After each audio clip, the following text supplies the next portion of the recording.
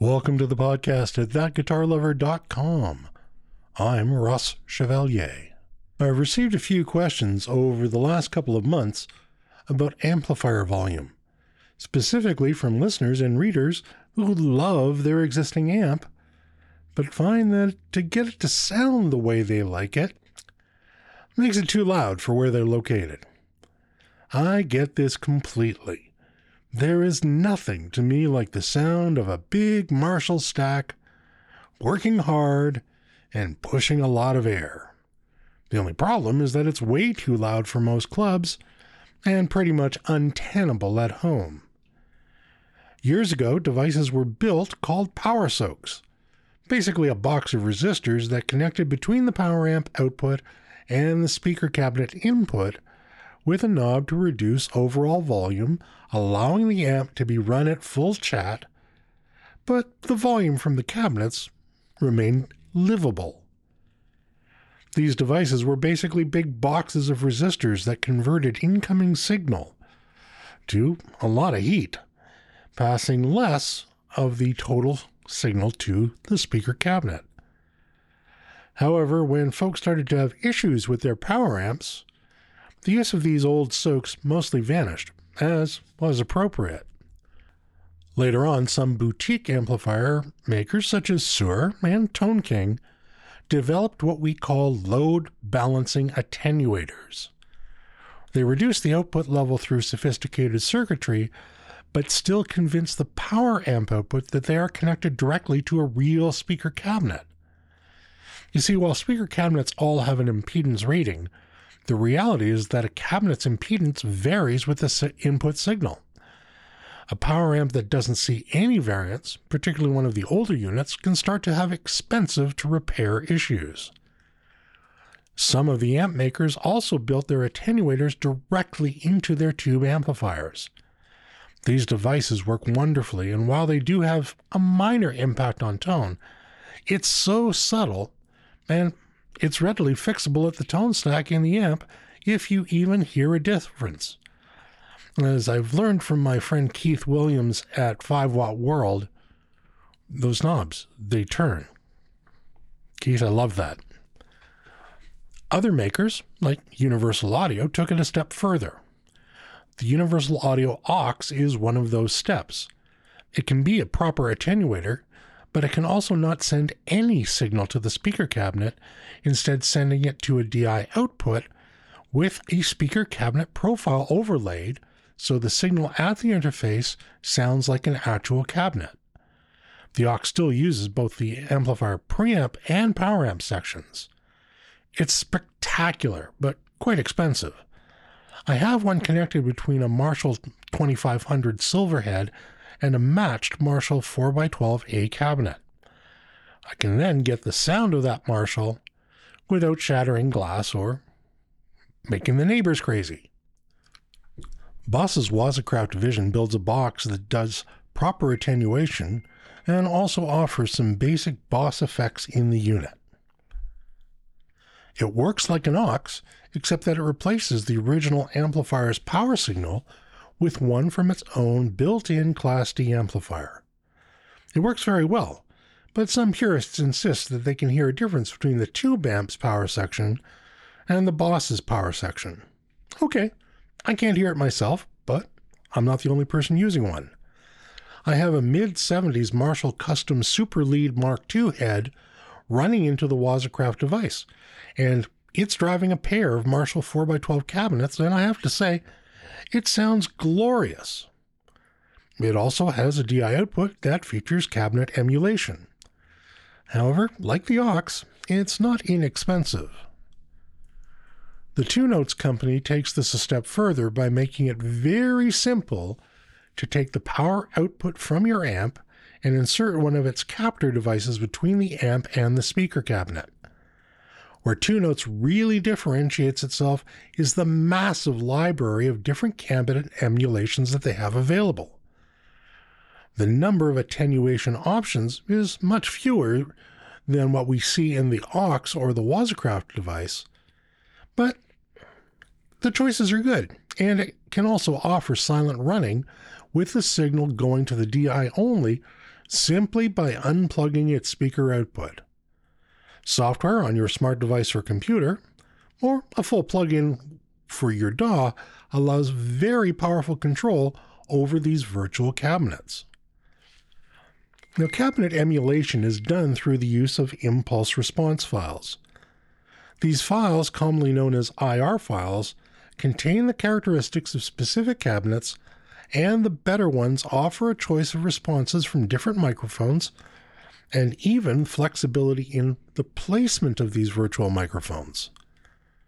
Really simple IR files don't do this, and while some other attenuators offer this kind of function, it's my opinion that none of them do it as well as 2Notes does in their Captor family. Let me give you a practical example. The Blackface Fender Princeton with a 10-inch single speaker is a really popular tube amplifier. However, some people, including myself, prefer the sound of a modified Princeton with a 12-inch speaker. 2Notes has IR files for both. Some folks want the sound of a twin reverb with Jensen speakers, while others might want the sound of the twin reverb amp, but through a completely different cabinet. And this is where 2Notes changes things. Their Captor product does all this and can have multiple cabs in its memory with any 6 cabinet simulations accessible via a rotary switch on the front panel. The Captor X takes things a step further by offering more cabinets to be able to be stored in the device with still the 6 via the front panel, and all the cabinets that you own licenses for quickly selectable from an app on your smartphone that communicates directly to the Captor X. If you see this as an opportunity to go nuts in your collection of cabinet simulations, welcome to that club. Your Captor X also includes the 2Notes Wall of Sound plugin that allows you to send an IR-free signal to your DAW and then to try different cabinets during your post-production work. I have a permanently installed Captor X on my Victory Viscount, primarily set up as a DI out, and I've got a second one in my Fender 65 Twin Reverb reissue, because to get the sound that I want out of that twin, the volume without the Captor X in place is, well, let's just say it's really, really loud. Fender Twins are big, heavy amps, and even though it's just a 2x12 cabinet, it has nearly twice the power of the 4x10 cabinet that comes as part of a Super Reverb. The Captor X also has a headphone output for silent practice. You want to match the input impedance of the attenuator to the output impedance of the power amp. Most attenuators are available to support 8 or 16 ohms, but some also are available in 4 ohm variants. Some support only one impedance on a device, while others offer impedance switching. If all you want is attenuation with the speaker cabinet that you have, the Bujera PS1 is a decent little box. It has no requirements for power. It's completely passive. The DI out does have an emulated microphone, but if you wanted proper DI out with IR files, this is not the box for you. Even at its lowest level of attenuation, it still cuts the volume pretty significantly. Even with no attenuation dial in, I'd say it's about half as loud. It works about as simple as you can get, and while it has the unfortunate nomenclature of power soak that scares the crap out of tenured musicians, it's a good, decent, inexpensive device. A lot of the newest DSP-based amplifiers have power level adjustments, and even some modern tube amps will have switches for different output power. However, I find that they sound different in the reduced output settings, but maybe that's just me. I'd rather use all the tubes in my power stage and attenuate between the power stage and the cabinet. Most tube amps that you find will have an output jack for the speaker, and even if the amp is a combo style, you probably will find that. You need to have a speaker out on your amp, as the attenuator does not work in the effects loop. Now, if you don't have a speaker out on your amp, but you do have an effects loop, you can insert a JHS little black box there. It's basically an outboard volume control, handy if the amp in question does not have a built-in master volume option. It's a potentiometer in a box, so hardly sophisticated, and of course it has no IR or DI out capability. Remember, this lives in the effects loop. Don't put one between the power out and the speaker, because it will be bad for everything. So, if you want the sound of your amp at full chat, but at bedroom volume, a proper load balancing attenuator is the way to go. Just be sure that the attenuator can handle the power output of your amplifier.